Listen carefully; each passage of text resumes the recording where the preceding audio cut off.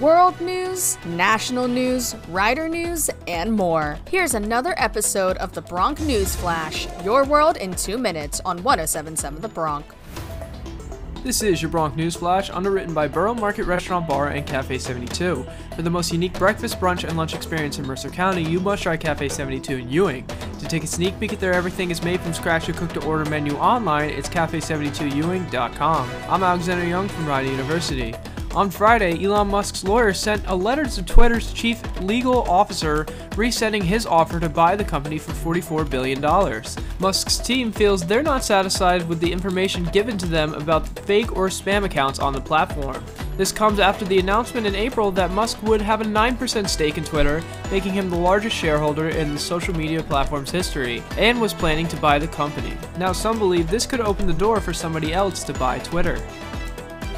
This weekend also started off with Biden announcing that he will add new measures to protect women's reproductive rights through the country, as he signed an executive order on abortion access. This comes only 2 weeks after the Supreme Court decision on Roe v. Wade. The president is also urging Americans to vote for lawmakers who would pass abortion rights legislation. Here's Biden. When tens of millions of women vote this year, they won't be alone. Millions and millions of men will be taking up the fight alongside them to restore the right to choose and the broader right to privacy in this nation, which they denied existed. In New York City's war on crime, U.S. Marshals this past week launched Operation North Star in 10 cities to take some of the most violent criminals off the streets. New York City led the crime list with 339 violent criminals arrested.